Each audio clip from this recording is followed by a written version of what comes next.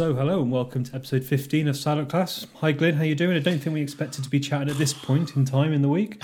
Well, I don't know. After last night, I was kind of expecting that we might be talking about Sam Ricketts going, but maybe not as quickly today as we thought. But yeah, I suppose one of the benefits, Ollie, to start off with from working from home is that we have the ability to record this podcast during the middle of the day because we're both busy tonight and it wouldn't have happened, would it? So lots to cover. Sam Ricketts has clearly just left the football club, has been sacked or let go. So yeah, it's an interesting time. Yep, so we can do this in our lunch break. I don't think I've ever put an agenda and gone through a game as quick as this. I think it's about 15 minutes of the whole game. Yeah. And yeah, as you say, the announcement came out at 11:45 this morning that Sam Ricketts has gone. I wouldn't say I'm ecstatic or buzzing, but I would say I think my feeling is relief. Yeah, I think relief is a good feeling, isn't it? I'm quite excited, I suppose. Not because Sam Ricketts is gone and the man's lost his job. We've had our say on that over the last few weeks, Ollie, and regular listeners will know that we gave our fairly justified reasons for it. I'm excited because we move into a new era now, and we've got an FA Cup game coming up on Saturday, and potentially, we should talk about this, we may well be back in the stadium next Wednesday, and a new manager in charge, which is always exciting. Yeah, it's a good. I was going to link onto a tweet from Tom Griff, who's a friend of the pod. Okay. And he said this time next week we could be in the third round of the FA Cup. Be exciting to get back to the Meadow and potentially have a new manager, which I think is a nice summary. Yeah, brilliant. And we might have a manager that doesn't want to play defensive football for most of the game because his players are aging. I mean, we've still got some systematic problems at this football club in terms of the squad balance and the team, but it can't help but to have some fresh eyes on it, can it? You say that, Glyn. I've started a football manager game with Shrewsbury. Oh, yeah? And, I've got, obviously, 3 central defenders, no right wingers, and even though we've got a plethora of right-backs, the best one I have is rated for my staff is as good enough for the National League. Brilliant. So none of the right backs that we've got have actually come out very well. No. And Matt Miller is horrendous. So no, I didn't change his stats in the database. He just came across from Australia. Until I've seen him play, I'm not supposed to change him. No, that's so fair enough. I'm not criticising you, Glenn, but Yeah. I'm just saying there's a lot of work to do for the new manager, whether you're a football manager or a real football manager. Yes, certainly, and I definitely agree. There's lots of work to do, and we will get to talking about new managers after the game, I suppose. And in terms of this podcast, Ollie, there's three real things to cover, isn't there? There's a little introduction into where we're at now and Sam Ricketts going. We're going to just cover the Milton Keynes Dons game in maybe a little bit less detail than normal because essentially it was Groundhog Day as usual, so it was nothing really too new to say about it.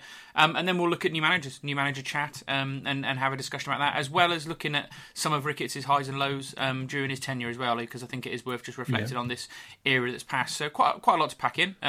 Basically, we've got an hour, Ollie, before I have to log back onto work, so let's crack on.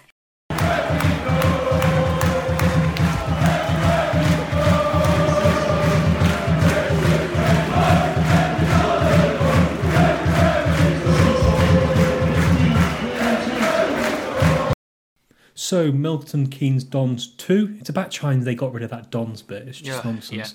Yeah. And Shrewsbury Town 2. So, Shrewsbury's goals coming, one in the first half, one in the second half, and Milton Keynes scored both of their goals in the second half.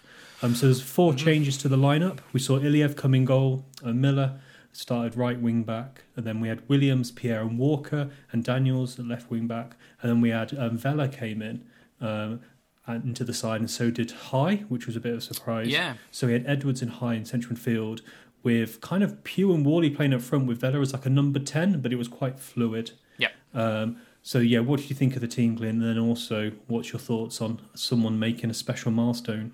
Yeah, the team for me, we'd gone unchanged, but we'd made the same mistake on Saturday, and we said there was arguments for people to be changed. We said on the podcast on Saturday, well, I did, that I thought Burgoyne would get dropped. I think, still think it's pretty harsh on the bloke for making one error in a few weeks. But yeah, Iliev came back in and didn't really cover himself in any glory either.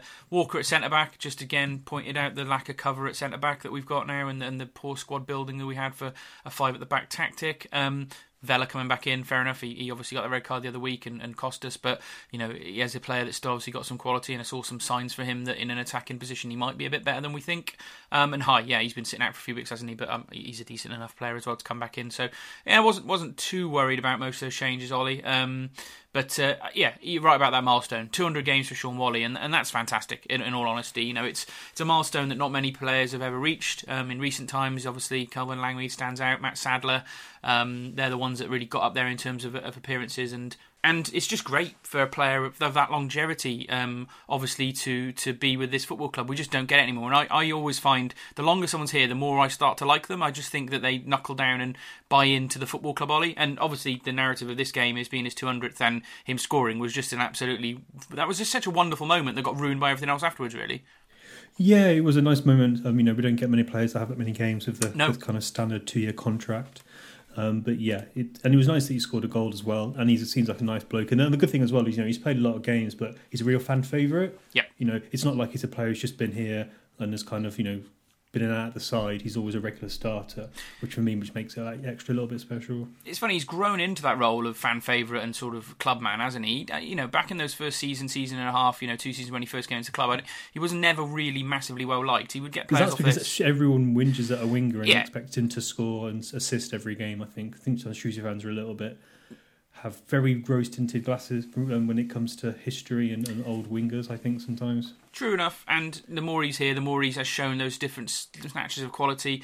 And even, to be fair, when we talk about him being inconsistent, the longer he's been here and the more mature he's got, he has become a bit more consistent, than he was in those early days. So he deserves credit for actually, playing above the level he was when he probably first joined us, I think, Ollie, even at an older age. So yeah, lots of time for Shaun Whalley on last night, and congratulations to him on the milestone. And in all honesty, there's no reason why he can't be looking at 250 games. I'd probably offer him a contract at the end of the season if he's still doing it. And if he plays another 30 games this year, he's going to be knocking on the door of 250. So that's a milestone I'd be looking at if I was him. Yeah, no, it'd be nice if he gets there. And yeah, it's kind of exciting almost. How is he going to play? What position is he going to play? Is he going to play as a right winger again? All these kind of things come to mind. Yeah. But before we get to that, Glenn, let's fire through this MK Dons game. Yeah. I don't think it'll take too long, but there are some things worth noting in this game. I think first of all to say that the pitch was terrible. So I do fear, because interestingly, MK Dons have the most passes in the league, and they've had 18% more passes than Crewe. Oh, wow. So man, they love to pass. And they're going to struggle on that pitch because it's just looked like it was mud with a kind of spread of kind of potpourri green grass on the top. It looked like they put their groundsman on furlough, Ollie, to be honest with you. It's not ideal. But nice camera angle though, could see the pitch quite well, which just makes a change. But it wouldn't take very long for us to have something to kind of celebrate.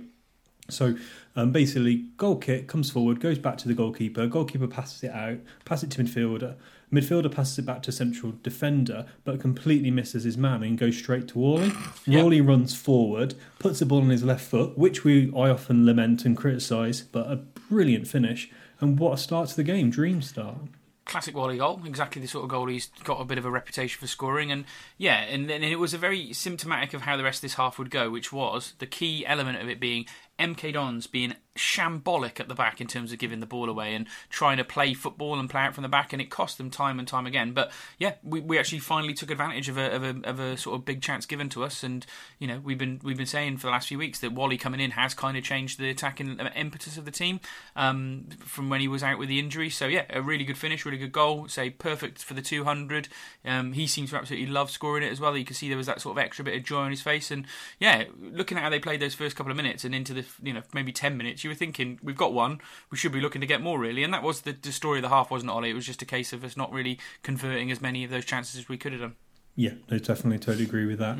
I think it's worth saying over the context of a few games, obviously the threat from the Ipswich game was Whalley, and the threat in the Swindon game was Whalley, and the threat in this game was Whalley. And we've really have missed him, which is a bit of a obviously been a frustration for the manager that he hasn't had some of his better players missing with Edwards and Whalley, but however, it's no excuse. So so it was a bright start from Shrewsbury. I think that was mainly down to how poor MK Dons are. So you see all these stats here. They also have the most accurate passes in the division, but MK Dons were absolutely woeful. And we found our number 10 creative midfielder. It's called Keogh, and he plays in defence for MK Dons. He was terrible, wasn't he? Very creative. Yeah, he was very creative. Oh my god, yeah, they were poor. I mean, no wonder they have so many passes. They would play 10 passes around the back that wouldn't threaten any team in this league, and then the 11th pass they would just give straight to us. But I would also say, considering how this game went, our retention of the football in this game was just as bad as MK Dons, to be honest with you. As much as we scored 2 goals and threw it away in the second half, it was a game that probably ended up in a fair result. We'll talk about the goals that were disallowed, but we were abject in the second half as much as they were abject in the first half, so it probably balanced out over the course of the game. Yeah, I would agree with that. It was interesting on the Quest on Saturday. Danny Cowley was talking about possession, and it's all well and good having possession, but you want meaningful, useful possession that you actually, if you can have, there's always that Leicester example which everyone refers to.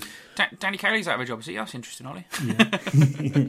So, we'll get to that. So we had another good opportunity. Vela crosses the ball across the box, and Pugh fluffs his lines. I can't think of another way to describe it. And he hit the ball against the defender, and for me, that was a big opportunity wasted. Yeah, that was one of the good chances when he stood on the ball, to me. It looked like when I was watching it last night on the iFollow, but yeah, wasted chance. Then we had another Wally effort, didn't we, that went for a corner, and then we went for another corner after that, just couldn't convert from corners. Interesting, we had quite a lot of corners last night, but we didn't look too threatening from them for once, which was a shame. So, maybe it's a dual threat of Ebanks and Pierre that helps. Yeah, I think that's true, actually, Ollie. They continue to be poor, just coughing the ball up all the time. We wouldn't take advantage of our good moments. There was a shot that Miller had, wasn't there, that went wide, that was a sort of half chance, I thought, that one from a corner. And then sort of halfway through the half, MK Dons made a change, didn't they, Ollie? Yeah, they did. So they took a player off, and the manager obviously wasn't very happy. 5 subs, and he took a player off. I'm sure he could have liked to have changed the whole team when they were that poor. But it was quite funny, actually. MK Dons were whinging a lot. We were doing a really good job of kind of tackling them, and we were a little bit rough sometimes, maybe. But I do quite like to see when the opposition are moaning. It shows that we're doing something quite good. Yep. What happened next? Well, this is possibly what Ricketts the sack this next couple of moments, isn't it? Well, I think, in the context of last night. Yeah, in the last night, yeah. So Edward crosses the ball after a recycle from Vela, and Wally fires home. The video is really hard to see because actually it was one of the few moments they were a bit too zoomed in. Okay. But I think from the reaction of the MK Dons players, the reaction of Pugh, and kind of where Wally is and where the defender is when they do come into shot, I'm going to say that I thought he was offside. Yeah, I can't tell. So I've got less of a judgment on this one than the next one, which I think was onside. But yeah, to me, it's impossible to tell, isn't it? Ricketts is obviously adamant that they were yards onside. I'd be surprised to see that they were yards onside, particularly this one. But I can't think as a fan we can really have too much of a judgment of it. The camera, as you say, doesn't give us enough of a scope to look at it. You probably if you want to take Sam Ricketts' word for it probably was onside. If you want to take their manager's word for it was offside. So you make your judgment on that, I guess. And the next one, I disagree with you. I thought actually, so Pugh put the ball in the back of the net, but for me, I thought Pugh was offside here. I thought at least it wasn't like daylight, but for me, it looked like at least like half his body, maybe more, was offside. I thought that was a good call from the ref. That's funny, I watched it back today and I thought completely opposite. I thought he looked at least level, if not a little bit behind. So it's funny, isn't it? You could probably stop it 1 frame forward and 1 frame back and it just will look that slightly when you bit don't different. Have the sideward camera. Yeah, but it was a good bit of movement and it was close, that's for sure. But both disallowed and both obviously, we go in at 1-0 then, still kind of in charge of the game, let's be honest about it, in terms of the scoreline and how little MK Dons really threatened in that first half. They had a couple of half chances, long range efforts that Iliev did okay with, didn't they? They never really had that glorious chance in the first half that would really get you worried. And it was just a case. We were already thinking at half time at 1-0 up, weren't we? That are we going to be able to hold on to this? You thinking if we get a second, that's what we need to do this week, unlike some of the other weeks, and maybe we'll hold on then. Turns out we got the second and didn't hold on. But at half time, I wasn't confident still. No. MK Dons just kind of shot from distance, but they've got a couple more points than us. They beat Sunderland, so you'd think they must have something a bit more. And they were playing badly, which made you think that they could only get better. I think is where your thoughts are coming from there, Glenn. But just on the first half, I suppose, because we can't really talk about this as a positive in the second half because it wasn't. Other than the first couple of minutes where we scored again and then just shut up shop. But the front three looked okay, I thought, Ollie. I have to say, I thought Vela in that more advanced role put some really nice crosses in and actually looked quite a bit more dynamic than I've seen him recently. Wally, obviously, we've discussed, and even Pugh until maybe 35, 40 minutes when, to be honest with you, he started to get tired and stopped pressing. The opening spell from them three, they look dynamic and enough that a new manager, if you can get their fitness levels up and keep them playing, for 90 minutes, there's something to work with there if a new manager can come in and do that. Yeah, there's definitely something in there. I'd prefer to have a Cummings in there, yep, or an Ado, or particularly a Clark. just to add a bit more of a focal point. But if you're going to play counter-attacking football with Worley and that's decent. Yep. And so that was half time, and then straight into second half we did the same thing as the first, and we got a massively early goal, didn't we? In terms of going up 2-0. And again, I don't know. We'll talk about whether you thought that was game over. I thought for once it might have been. I just thought with everything on the line, surely we would see this one out, but it wasn't to be. But you've described this, Ollie, as a classic FIFA goal. Yeah, so this is classic FIFA 1-2 kind of option. So it's nice. Yeah, Worley gets it to Pugh, who plays it back to Worley. Then Worley goes into the box. He then crosses with his right foot back to Pugh, who stabs it home into the back of the net. 49 minutes in, and Shrewsbury Town are 2-0 up. So it's been rare that we've got to this situation where we've been 2-0 up. But yeah, as you said, Glyn, just then, you didn't feel confident. You only feel confident probably when the final whistle went. Obviously, having that 2-goal lead would have given us a bit more confidence for probably a bit longer. But unfortunately, we only held the lead for 5 minutes. Well, sorry, we only held a 2-goal advantage for 5 minutes. That was the killer, wasn't it? And I think Elliot said it on the commentary, listening to it last night, Mark Elliott. He was saying, just devastating to let a goal in within 5 minutes. If you held on to that lead and seen them out past 60, 75 minutes with a 2-0 lead, you would have been so much more confident holding on to it. But yeah, it wasn't to be. In between our goal and their goal, we did have another chance, didn't we? Where Wally kind of drove forward really well and just put it wide. It was a really good effort, that one, to be fair. It was probably like an inch, 2 inches wide. Again, if that goes in, it's probably game over. But that was good from Wally. Yeah. That basically created by himself. Yep. And he's fantastic. A good threat. But from 49 minutes onwards, we were abject, I thought, Ollie. Yeah. Absolutely abject. We did the same old mistakes that we've done under Sam Ricketts this season, last season, just repeating over and over again. Got deep, got defensive, got negative, and at the end of the day, got punished, didn't we? And there was so little to write home about in this last spell of this game. Yeah, it was poor. Poor goal to concede, and I'm kind of bored talking about the same things as you are, Glyn. Really bad defending. So a nothing ball into the box. Daniels can't quite get to it. Awful. No real pressure on the man with the ball. All the time in the world to set himself. Cross into the box. Iliev. I don't know what Brian Jensen's teaching the goalkeepers at the moment. But he just palms it forward into an oncoming striker who puts it into the back of the net. Not just any oncoming striker, Ollie. Yeah, good old Carl Morris. Ugh, God, just to rub that in. Yeah, it was a bet he's not going to get an easier chance than that all season. Nope. And it's 2-1, and at this point I was worried. It just felt like the inevitable was going to happen. We were definitely not going to hold the win. I'll ask you a question, England. Did you think we were going to hold out for the win at this point? No, once they scored, I was convinced we were going to at least draw it.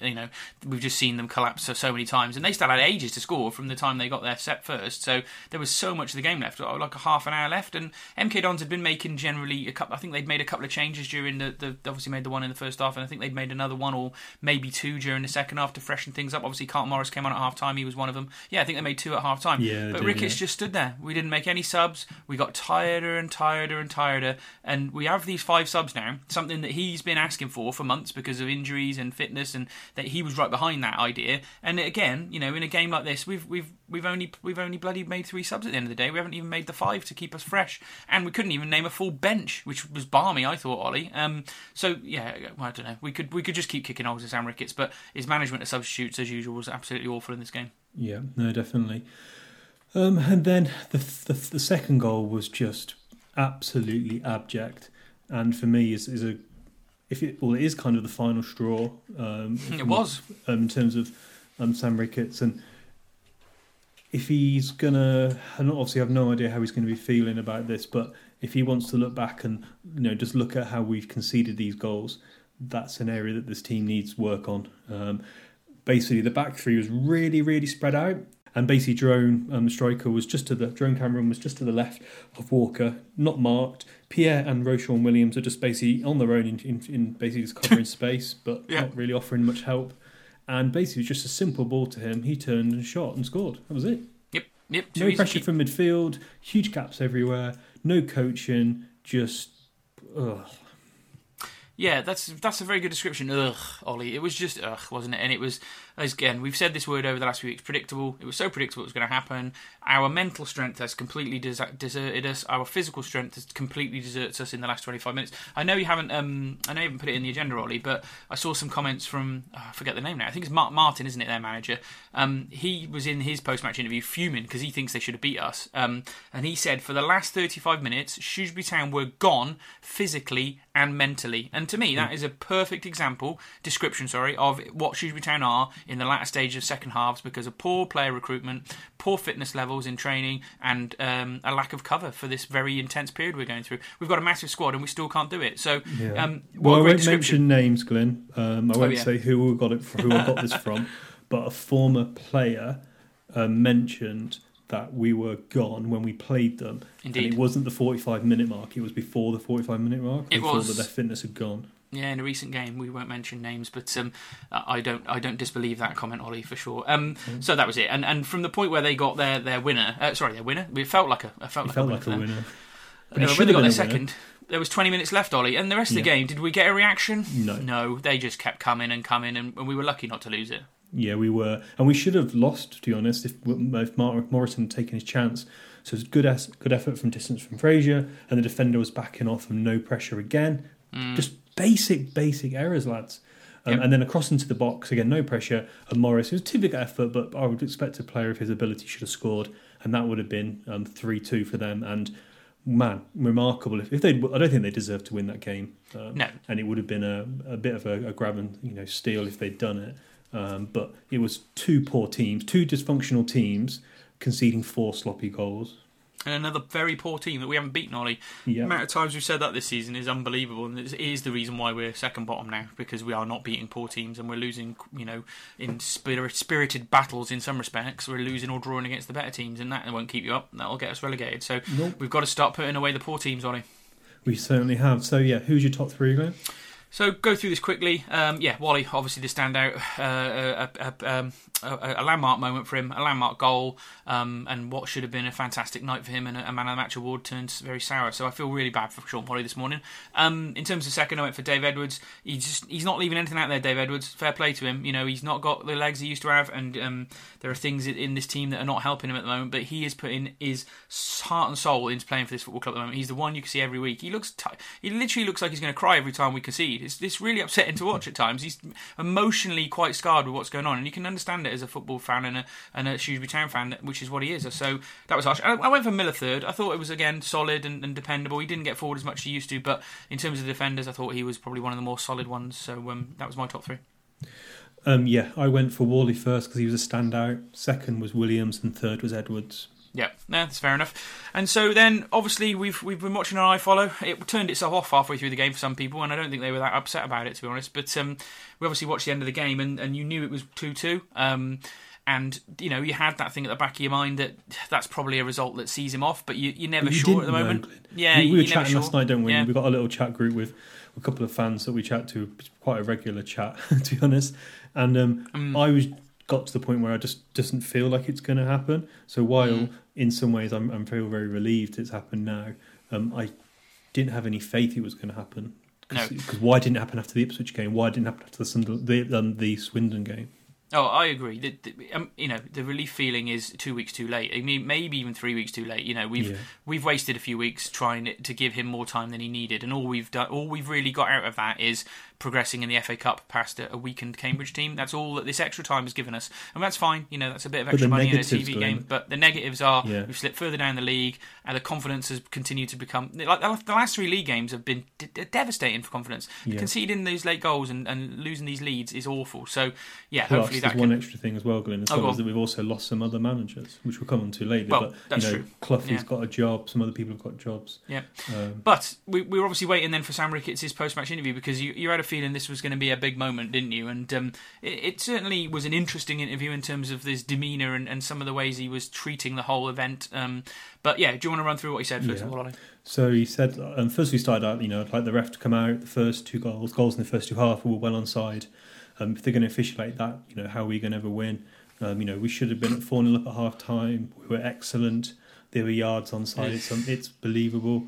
Then Stuart tried to talk about holding on, and Sam Ricketts said, "I'm not going to talk about that. That's me done on that." And then he carried on talking. He said, "Yeah, we were a very good side until we gave them a goal." And then Stuart Dunn tried to talk about 9 points, and Sam Ricketts said, "I can't talk about this. That's enough." And then Stuart Dunn tried again, and to be fair to Sam Ricketts, he does say, "That's enough, thank you," and turns away. So I know a lot of fans have been quite upset about this and quite reacted to this moment. For me, I don't think what he did was that bad. I thought this last night. I said to you this last night, didn't I, Glenn? Yeah, you did, and I could understand what you're saying. The man, Stuart Dunn is a Shrewsbury institution. He's trying to do his job, and he was trying to do his job. He didn't do anything, but I'm sure Stuart Dunn is. No, Stuart won't let any sleep over it. I know Stu really well. I doubt he would have done. But Stuart Dunn has never shown him any disrespect during his entire time at the football club, and it felt a little bit disrespectful. And I can kind of understand where Ricketts is coming from. He probably knew, and we didn't know at the time in this interview, he probably knew that draw had got him the sack, and we didn't know that. And so that's why it was maybe a bit more of a spiky, interesting reaction to some of the questions they've got. And obviously Lewis Cox then asked questions that we've not seen on the social media yet. I saw it. I will listen to a bit. Okay. To be fair, he was like, Lewis Cox was quite polite and said, "Can I ask you some questions?" And Sam Ricketts said, "Yeah, of course you can." Fair enough. It was good of him to do that. But he just wanted to go, didn't he? Yeah, I think for me this is quite interesting. This was just, the fans are really frustrated. They've got nothing they can do. They can't go to the game and boo and chant or anything. Yep. And so for me, it's a good example of how frustrated the fans are. And while I agree it was a bit rude, I don't think it warranted the response it got, but they've got the response because fans just feel so hapless. That makes sense.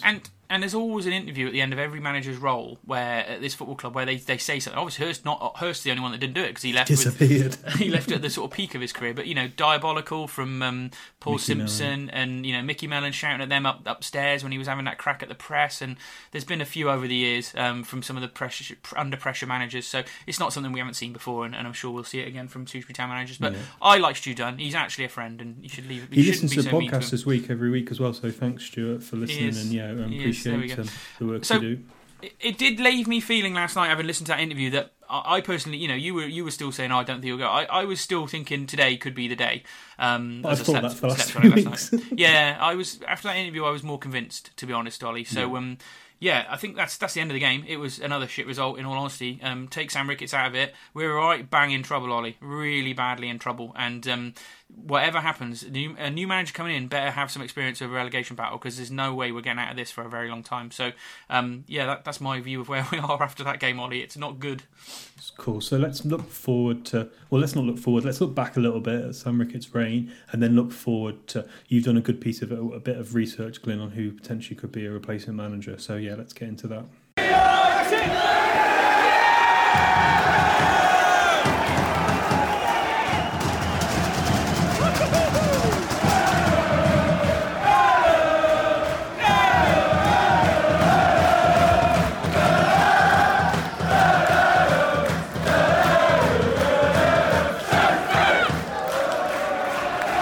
11:45 today. The news came through. An hour and 15 minutes ago, Ollie. Yeah, not long ago. The statement came out that Sam Ricketts and Dean Whitehead had left the club. It seems that Brian Jensen, the goalkeeper coach, is still here. There's no news on who is going to be the caretaker manager, so that's something that we'll have to find out in due course. Yeah. And the statement did say that the club confirmed that the club have parted company with the manager, so it wasn't mutual or anything like that. But it was quite a short statement from the club. Yeah, it's definitely you've been sacked, not we've agreed to a mutual termination, which is fine because the board have been needing to do this for a couple of weeks, as we've said, so they finally have pulled on their big boy pants and done their job. It's interesting. Lewis Cox tweeted out, and it's just worth remembering that this is quite a long period that's passed since Sam Ricketts was here. So he leaves the football club just 1 week shy of a 2-year anniversary at Shrewsbury Town. 28 wins in 96 games in all competitions, 17 wins in 73 league games. And again, as I pointed out last week, Ollie, that equates to 73 points from an available 219. I mean, 17 wins in 73 and 28 in 96 is it's god awful, and there's going to have no way that you'll ever look back on this time with Sam Ricketts as manager and say that the league form was ever anything than very poor. One little moment in the sort of 6 to 8 weeks before last Christmas, the rest of it was awful. Yeah, and we actually created a file last February of why the manager should get sacked, and that was in that period when Ricketts Ball came out. And he was getting chanted at. And for me, and I think the total wins versus the league wins are really interesting. So he's won 11 wins in the Cups, and for me that kept him in a job last year. Yeah, and for me that has kind of papered over some other cracks when we were getting really frustrated. It is mad that 11 cup wins and 17 league wins. It's terrible. It wasn't far off. The win more ratio is 24%, it's terrible, which is just utterly terrible. And his points per game. So his points per game in the first season, 26 games, was 1.08, which I've mentioned a few times was only fractionally better than John Askey. Last season was okay, 1.21, and then this season is 69 points per game. 9 points from 13 games. So overall 78 points from 78 points in 73 games is not good at all. No. Yeah, only just over a point a game for 78 games. That's which is typically relegation form. Yeah, it's quite unbelievable we haven't been relegated under Sam Ricketts. Just about did enough that first season. We got relegated last season if the season had ended. That Tranmere argument. Well, even the first season, we stayed up with 2 games to go, and we got dragged right back into it. Yeah. With the coin wins. Yeah. So, and that's why we made that file in February, wasn't it? Because we weren't happy back then. Yeah, back to that word relief, Ollie. Yeah, completely agree. And I suppose before we just look at new managers, it's worth reflecting on some of the times. Obviously the 3 seasons he was here, those 78 league games. What were some of the highs and lows? Just thinking back now as a sort of starting point. We did this when the other managers left, so it's always interesting really to think what you pick out. So I don't know, for you, Ollie, let's start with the best game you went to as Sam Ricketts was manager. For me, it's got to be the FA Cup game when Sean Cummings scored that goal, turning around and grabbing Phil, saying, "We've done it, we've effing done it." That was mad. That was absolutely mad. I would agree that was a good night. I actually think still, looking back now, I still adore the victory at Stoke in the FA Cup where we were 2-0 down at half-time and came back to win 3-2, because that was, again, a similar one of those, I can't believe we've actually done that, but with a miraculous comeback in all honesty, and a really good bit of play from some good footballers there like Josh Laurent on that night, and James Bolton, players he let go unfortunately. So yeah, for me I would go for Stoke away. It'd be interesting to get anyone's views once they listen to this about whether they agree or not on these, but that's the best game we were at. I suppose in terms of worst moment, Ollie, what are you feeling? In this entire period under Sam Ricketts, what's your worst moment? Is actually a non-game day, and it was the Monday after we lost to Ipswich 5-1, and he didn't get relieved of his job at that point. Because for me, that's just like we were chatting to some of our mates, and we were going, "Yeah, he's got to go now. He's got to go now. It's 10 a.m. It's 11 a.m. It's midday. It's 1. It's 2. Oh, he's in the press conference with Lewis. It ain't happening." And for me, that was a low point because I was just thinking, like, I've got a lot of respect for the board. The way the club is run is fantastic, but I genuinely didn't understand what they were seeing and what they were hoping for. And for me, that just kind of it just made me wonder what was going to happen and how long it was going to be, and were we actually going to get relegated? What was yours? True. It's interesting. My main moment, which I'll talk about now, just beats this other moment, which is I can't remember the game now. I should have gone back and checked it. We were trying to do this quite quickly. When we played, I think it was last season, and we threw a 2-0 lead away at home to Oxford. Yeah, they won 3-2. Yeah, they won 3-2, and I just thought then that was where I really thought this isn't going to ever work for him here. I've just remembered a good moment, then, if I can add in as well. Coventry at home when we won. Go on. Yes, there was. We should do a bit on Twitter and stuff about some of the other moments, and maybe do a top 5 thing. But so that I remember that game when we lost it against Oxford. I remember that being my sort of high watermark for absolute frustration with Ricketts Ball. But I actually don't think that's my top anymore. I still cannot get over going to Liverpool away and that performance we put in against children at the end of the day. A talented but youth team, and not being able to beat them with what was probably our strongest team at this time. And the way that Sam Ricketts approached that game, the negativity, if you remember, the lack of sort of trying to impose a full EFL professional football team's men's team, adults against these children that are playing academy football, still frustrates me to this day. It was one of the golden opportunities for this football club to have made a real mark for themselves within world football on the biggest stage you can possibly find at one of the biggest clubs. a mega stadium, and we approached it in completely the wrong way. And that, for Sam Ricketts, as much as all the other Liverpool and Stoke and Wolves and Bristol Rovers amazing cup victories will also stay with me, that one sticks with me as the real thing that gets my goat every time, thinking about our time under Sam Ricketts. So yeah, there we go. Which links to just kind of the overall overarching issue with this club is about the mentality of the players and how we set ourselves up. We've mentioned this a few times now. I really do think losing John Pitt in the summer was not great. I think mentally there's something been missing this season. That happened, Glyn, when he was there. So yes, that argument doesn't necessarily hold up. It seems worse this season, Ollie. I personally think. It's got worse, but it wasn't great before, though. No, but the whole reason he was in there is because it's been a long-term issue. You know, maybe it was a good idea, I think, for Ricketts to look at that side of the game and bring someone in to help doing that, because it's been a continual problem at this football club. But as soon as he went, it just seems to have got back to the way it used to be. We'll go through the rest of these ones now. Best signing, worst signing, Ollie. So let's start with best signing of Sam Ricketts. For me, it was Williams. He just came out of nowhere. Yeah. I think there's still a good player there. He's a player that's probably the only player we've got value in the squad. So yeah, for me, he's the best signing. That's a good shout. I would go for a bit of a toss-up between Pierre, who, despite his travails this season, is clearly an incredibly talented player. Obviously, our player of the season last year, player of the season at Northampton the season before that. His form has gone off a cliff, but I still think he's a very talented player. And I tie that with Edwards. I mean, yeah, it's more for the story and the narrative and the fairy tale and the emotion behind football, which we miss sometimes. And getting Dave Edwards to come back and him convincing him to do it, and there being that relationship there for them to work together was a really uplifting moment when he came in. Ollie, you kind of forget that now, I think, looking back. And Dave is still showing week in, week out that he has something to offer this football club. So I think between those two for me for best signing. Cool. And then biggest mistake. What was yours? Oh, we've got to do worst signing first, Ollie. Worst signing, sorry. Go on. It's hard to look between one man, isn't it, Ollie? Yeah, Morrison. Morrison, yeah, the guy that came from where was it, Millwall, and couldn't score, and then just sort of thought, became a coach at Northampton or something. Bollocks to this, yeah. And I did also add another one on there, Ollie. Usamane Fane, or whatever it was. Do you remember we signed him, and he was supposed to be this next big thing, and then he just disappeared and went. It was not really. I think some of that might have been personal issues, but when you look at car crash signings, that was one, I think, really. Yeah. But there we go. Biggest mistake, yeah. What about you, Ollie? For me, I agree with you, Glenn. So you say what it is. Yeah, the biggest mistake, having got through that first half a season, all of last year, and kept us up, and just about keeping his head above water, the squad building this summer was his biggest mistake. He got it all wrong, completely and utterly wrong. And these 13 games in the league and the cup games around it have been a testament to how wrong he got that, in terms of building a fit squad, guys who can run through walls, play 3 games a week, and as we've said, cover in positions where you need it. And for me, yeah, I say you agree with it, Ollie. So yeah, for me, squad building this summer, terrible. So we have to say, obviously, kind of closing comments. Sam Ricketts was the only manager we've been able to interview. It's the first time we've asked, to be fair, but at the same time, he was really nice to us. He was really polite.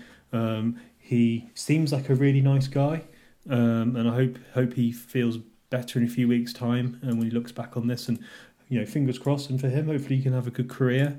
We don't wish ill of him, and I don't feel buzzing or excited today. I just feel relief that hopefully we can all kind of do a bit better and have some better performances and results. That's my kind of closing comments. Yeah, he doesn't leave this football club for me as a hated figure, like maybe there have been some people who've been even worse for us, but he doesn't leave me with any feelings of particular joy or happiness about him, him as a Shoetown football manager. He gave us a few good cup results, and the rest of it was abject, and he doesn't leave me with anything other than thanks, move on, let's try and get to a next era. If I gave him a mark out of 10, it would probably be 4. That's where I'm at with Sam Ricketts. It doesn't mean he wasn't a really nice bloke to interview us. It was really good to sit down with him, and I think we've been as fair and honest with him on this podcast over the last 2 and a bit years, really, as we possibly could. We've tried to look at the positives. We've tried to go with what he said in the summer and think, yeah, this is the new way to build the football club, and it's going to be exciting, and we're going to score more goals. And unfortunately, what he told us wasn't true, Ollie. And it's not that it wasn't true. He wasn't able to implement it. He wasn't able to do what he couldn't walk the walk, could he, unfortunately, as much as his ideas sounded exciting. So yeah, if he goes on to manage somewhere else, fair play to him. I suspect that he will have to take quite a humbling on this one, and might be starting a little bit lower down, but I'm sure we will come against him another time like we do all our old managers, Ollie, and we will revisit the Sam Ricketts era then, I guess, again. Yeah. So let's look ahead of potential new managers and discuss all that ins and outs, because there's an elephant in the room, Glenn.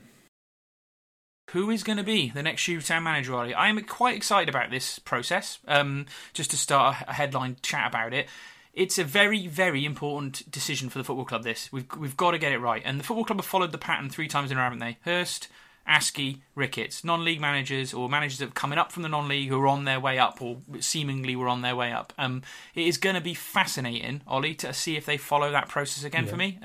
But we'll revisit that in a minute. But in terms of the elephant in the room, like you just discussed, his name is Paul Hurst. The man, the myth, the legend to some. It's interesting, isn't it? Like, he's going to be the name on everyone's lips, and he was when we tried to employ Ricketts, wasn't he? Because he was, I think he'd just been let go by Ipswich then, hadn't he? And he was available when Askey went. So it's going to be fascinating to see quite what happens. It feels like, I personally feel like I'd love it. I'd love him back. I'm sure that one interview coming back to the football club, he could say 3 or 4 little sound bites that would placate 90% of our fan base, and we'd be off. Do you know what I mean? And it'd be back to basics. But I feel like if I pin my flag to that mast, I'm going to get my heart broken, and a lot of this is going to depend on Brian and Roland and the situation that went on before. But yeah, at the moment, Ollie, the first betting odds are out, aren't they? What, an hour and a half now since the announcement? And I know you hate betting odds this early on, but who is top of them at the moment, Ollie? So yeah, it is actually Paul Hurst that's top. Brilliant. My little stay on Paul Hurst, so I don't think he would be able to replicate what he did before. I just don't think it would happen. It was such a miracle season, so I don't think he'd ever be able to hit the heights. And I think it's also interesting that, you know, he got sacked at Ipswich. He struggled and got sacked at Scunthorpe, and I'm led to believe that he went for the Tranmere and the Mansfield job and he didn't get it. So while I understand why, obviously that season was just amazing. It's the best season I've ever had supporting the town. I'm not sure if we should go back. If he did come back, I would accept it, and I'd probably be fairly happy. But I think I'd be happier with a different manager. Can I give you a counter argument? Who says that in this stage of the game we need him to come back and replicate that amazing season? What we need him to come back and do is replicate the first half of the season he had, which was picking up a team in shambles, kicking some heads together, getting a team back to basics, getting them something to believe in, and winning and getting enough points on the board to keep a team up. If you want a manager to come in and take us to the top of the league, it's probably not the right time. We need a manager that can do both, and Ricketts has shown he can. Few months basis, are you? No. But I mean, he's shown he can do. He both, can do that. Yeah, I always argued, didn't I? In the end of season pods we had with Mark and Lewis, that actually saving us from relegation was in some ways a bigger miracle. Amazing. Yeah, because he had I remember the stats. He had 1.157 points per game, which is miles better than even Sam Ricketts did last season. Exactly. So to me, you know, if you're looking at managers to come in, and we'll discuss all these names now, we do need someone with a bit of experience in relegation battles, Ollie, which some of these managers don't have, in all honesty. So yeah, that's another point on the Hurst board for me. But we could go round and round talking about all the whys and wherefores for Paul Hurst, and he, to me, when I look at all these names, if you took away the baggage, he just looks like a perfect appointment, and that's the sad thing about it, unfortunately. I wouldn't say perfect, because he came with sort of a clean CV before. Yeah. And you know, there are some names on here we'll go to that have clean CVs. True. But just before I get to that, betting odds. So go on, have your rant. Brian has told me this, and I think you were there. I can't remember if you were there when he told us. He said, basically, the bookies do not give one odour of care about lower league football manager odds, and the betting odds that you see are just a reaction of who's been betting. So if me and you were crazy and put 10k on, I don't know, Robbie Fowler all of a sudden across the nation would be the number one favourite. So if you want to change the odds, have a bet, but don't use the betting odds to think that you're going to get, because from Shrewsbury's point of view, I can never remember them getting it right, and it's just purely based on this reaction to people's bets. Yeah, and I'm looking at the Sack Race now, which is that website that lists kind of the beds. These are all Bet Victor odds, and to be fair, most of the names on this list, Ollie, are from that list I put online earlier on. So maybe maybe they've just used that. So we'll come to our list now. But yeah, we've talked about Hurst, and will he even get an interview? Who knows? I very much doubt he'll even be asked to pick up the phone. But I'm pretty sure, Ollie, that he would want to come back. That's all I say about the matter. But we've got others out there, haven't we? So we put a big list out on Twitter earlier today, and we've got sort of a few categories that players fall under. But in terms of standouts, Ollie, in terms of people that might be available, to me there are three. You might want to add to the standouts category, but there's Paul Cook, there's Danny Cowley, and there's Graham Alexander, all of which have got experience at League One, which is what I personally want from my manager now in this period. I think we need someone that knows what they're doing in this league, and knows how it works and can work it around there. I'm saying they're standouts. I doubt Cowley or Cook would come here. Maybe we could convince Alexander, but they're definitely three candidates that if you were ever pushing the boat out financially to get someone here, all three of them would be fully justifiable. Yeah, for me, Cowley stands out. Yeah, definitely. Massively stands out. He seems to be really well spoken, and yeah, he's obviously touting himself for a job. He's on the media quite a bit, the media routine at the moment. So yeah, he would be my kind of standout. But yeah, be happier with Cook. Alexander, I'm not so sure. Yeah, he's done a good job at some clubs and not at the others, but that's pretty standard for most League 1-2 managers, isn't it? You find your feet somewhere and you fail elsewhere, so it'd be interesting to see what he would do. In terms of managers that are in jobs, Ollie, I can't see us paying any severance fees for some of these managers. It depends what their contracts are. If they've only got contracts this summer, it might not be an issue, but you've got people like Michael Flynn at Newport, Ryan Lowe at Plymouth, and Michael Duff, who's having a good time at Cheltenham. They're the sort of managers that, our football club feel like they would probably be looking at, managers that are doing well at League 2, looking to make a step up. But can you see the football club paying for managers like that this time around? I don't think in the COVID environment, and also, to be honest, we haven't touched on this yet, but I wanted to just discuss it. Last time, it's taken us a while to get a manager. We haven't got the time to do that. So trying to negotiate a manager out of a contract, I think, adds time. So unless it's already been done, we've tapped up Duff or something like that. I don't foresee us going down that route. Nope.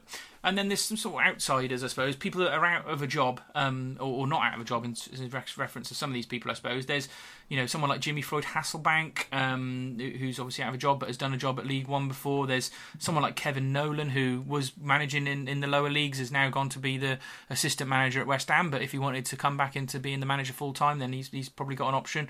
And there's Gary Caldwell, even Steve Cottrell, who it's been rumoured for years that the chairman really likes. Any outsiders off that list that you can see there that you think might be goers, Ollie? I'm not sure. I'd really like Nigel Pearson. Yes, that was the next one we're going to come to. So yeah, is that the sort of move you think Shuv Town can even pull off? I have no idea. He was on. So I was cutting the lawn a couple of weeks ago.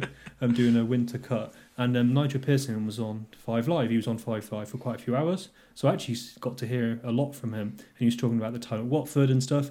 And he made a really interesting comment about the project needs to be interesting to him. And he alluded to that he wouldn't rule anything out necessarily. Yeah. So, and he also said he hates the media and all that kind of stuff in the Premier League. Well, let's be honest, the media commitments of managing Shrewsbury are minuscule compared to managing Watford. So maybe that's maybe a feather in our cap. But, he's a former player, and he seems really, really articulate. I think he's also what we need. Obviously, he's a fantastic manager. He's probably, he's 5 stars in terms of talent and ability, but he's also very articulate, and I don't know, I think he'd be a really, really amazing fit. I can't see it happening though. Yeah, I can't see it happening either. But you never know, do you, in football? It's one of those weird games, and maybe he's got contacts with the football club from his time here, and the chairman, and potentially other people in the local area. He's a rural bloke by the sounds of it, from him working on his farm and stuff, like you said. I'm not too sure how far away that is, but might be a long way for him. But yeah, interesting link to come up. I suppose the other option is, you look at experience, or you look at players who've been in management. Is this the time for the club to go for something totally untested, Ollie, and really, really go mad and sort of maybe offer it to Matt Sadler, or a Danny Coyne? I suppose he's not untested, but as a long-term manager, Dave Edwards as a player manager. We've done that at this football club before, or even someone like maybe convincing Eric Ramsey to come back from Chelsea and take up a role as a head of a football club. All sort of different options there in terms of untested managers. Do you think that's something they would consider at the moment, or is it too risky? God knows what they're thinking, but I would hope not. I don't think it's unless it's. Well, Purhurst came in, didn't he, when he was doing well at Grimsby, had a good rep, all that kind of stuff, and he came in and he was kind of untried and stuff at this level. I wouldn't really want to maybe go down the untested route. Because I'd want someone to come in who's got that kind of experience and has got that. Yep. We need someone who's a really strong character. Correct. We need someone who's going to not fear, but have a bit of, oomph in the bloody dressing room, and the players are like, a bit of urgency in the team. I don't feel like the players. I'm not saying the players don't care, but there doesn't seem to be any kind of urgency or frustration or anger, or it's all too easy for them. Yeah, it's too easy. That's a nice saying. Yeah, I think it is. Which brings me to the last comment, which is outsiders. Anyone off that list we put out there, or even at the back of your mind that you might think is an outsider. For me, I'll throw one outsider out there, which would be an interesting point, would be Graham Coughlin. Obviously had a short spell at Bristol Rovers, a player who was well liked at this football club. Obviously went to Wembley with us once and was pretty decent for us the whole time through. So he's a bit of an easier sell to the fans. That's the sort of appointment out of left field I could probably see happening, because I don't think he'd be that expensive. He's out of work at the moment, and is something that could be a better sell to the fans, and someone that could try and do something different, and certainly an iron-willed kind of bloke from his time at Shrewsbury that might be able to shake up a dressing room. That's my kind of left field one. It's not a bad option. And one you haven't got on here, Glenn. I don't know why. He's gone on and done better for himself. Yep. Paul Simpson. Oh, shut up, Ollie. He's a World Cup winner. He's a World Cup winner, Ollie. We can't get World Cup winners back here now. God, could you imagine? I don't know. Is he still managing the England under-21s, or did he leave 20s, or did he leave that job? I don't know. He ain't coming Seems back odd. anyway. No, he isn't. No, let's stop talking about that. Otherwise, someone will be telling me that Jimmy Quinn's still available. But I think that obviously it's a long list. And I just was looking through this while you were talking then through the Sack Race website, and every name on that website is on our list. So there we go. That's quite fascinating, to be honest with you. Apart from what's his name? Diego Mariappa or something like that. He's the only one that was on the list, so I don't know. And there are other names out there, and to be honest with you, who knows? In the next couple of days, someone else could get sacked from a club, and they suddenly go into the free pool, don't they? I know Northampton and a couple of other clubs might be looking for new managers soon as well, so it makes it a bit more competitive. So for me, if we're going to get a manager in, let's do it in a very short time period this time, because we don't want any other clubs kind of trying to steal a manager off us. I think we're going to still looking for a manager, aren't they? Yeah. There's a couple of other. Yeah, we're going to looking for a manager. There's a couple of others floating around. I imagine there'll be more soon as well. But hopefully, obviously we need a new manager, but hopefully the players are going to have a little bit of a meeting today and realise that they got a manager sacked. Yeah, true enough, and realise that there's a whole new era coming now, and this is not acceptable. This starts this season. Hopefully they'll be running up Ormond Hill, Glenn, before we know it. Well, exactly. That's my main concern, is that for the last few years they haven't been running up Ormond Hill, Ollie, and to me, and we say that as a joke, but we talk seriously about fitness. But yeah. If Sam Ricketts can talk about curses, Ollie, I can talk about the fact that it's bad juju not to run up Ormond Hill in pre-season. It just doesn't feel right at Shrewsbury Town Football Club. So that's my outside theory on it. But if you were picking when you want a manager in by, Ollie, what would your date be? What would your game be? Oh, bloody hell, Dan, you put me on the spot there, mate. Well, that's what I'm here for. Let me just have a look at the fixture. So basically, we're now on Wednesday. You'd hope it wouldn't go over 2 weeks. Yeah. 2 weeks? Oh, jeez. If it drags on that long, I'd really that's what I mean. I don't want it to go over 2 weeks. If there's a manager in place by next weekend, that would be equal. I don't think that anything's going to happen this weekend, and I would want us to take the time. So I think maybe before next Saturday would be ideal. Unless there's one today or tomorrow or something, which is very un-Shrewsbury-like. It is very un-Shrewsbury-like. I can't see anyone but a caretaker manager doing the Cup. It's Oxford City. Really, with or without a permanent manager, if these lads can't beat Oxford City at home, then we've got more problems than sacking Sam Ricketts. Let's be brutally honest. But I'd like someone in, even if it was one of those ones where they've been appointed but they're just going to sit in the stands and watch the first game, that home game on Wednesday. I think it would actually, as people have pointed out, it would actually be a massive boost to the fans going there. It would change the narrative of the atmosphere and the experience. I think it would be good. Even if he's not in charge, just to have them sitting in the stands would be really helpful. So that'd be what I'd like. If it is the following Saturday, it is the following Saturday. But beyond that, I think you're taking the piss, really. And we didn't learn that lesson the one time where we left Danny Coyne in charge and he lost all 3 games. So we need to avoid that, because we cannot avoid to lose 3 more league games back to back. We'd be in so much trouble. 5 points, 4 points. At the moment, so I can't remember now. I couldn't dread to look at the league table last night. But there is a gap growing. Let's have a look. Yep. So we've got 9 points. So it's 4 points still. It's 4 to Rochdale and Bristol Rovers and Swindon and Oxford. But yeah, you could quickly stop pulling away and to staying down there. And then the gap above that.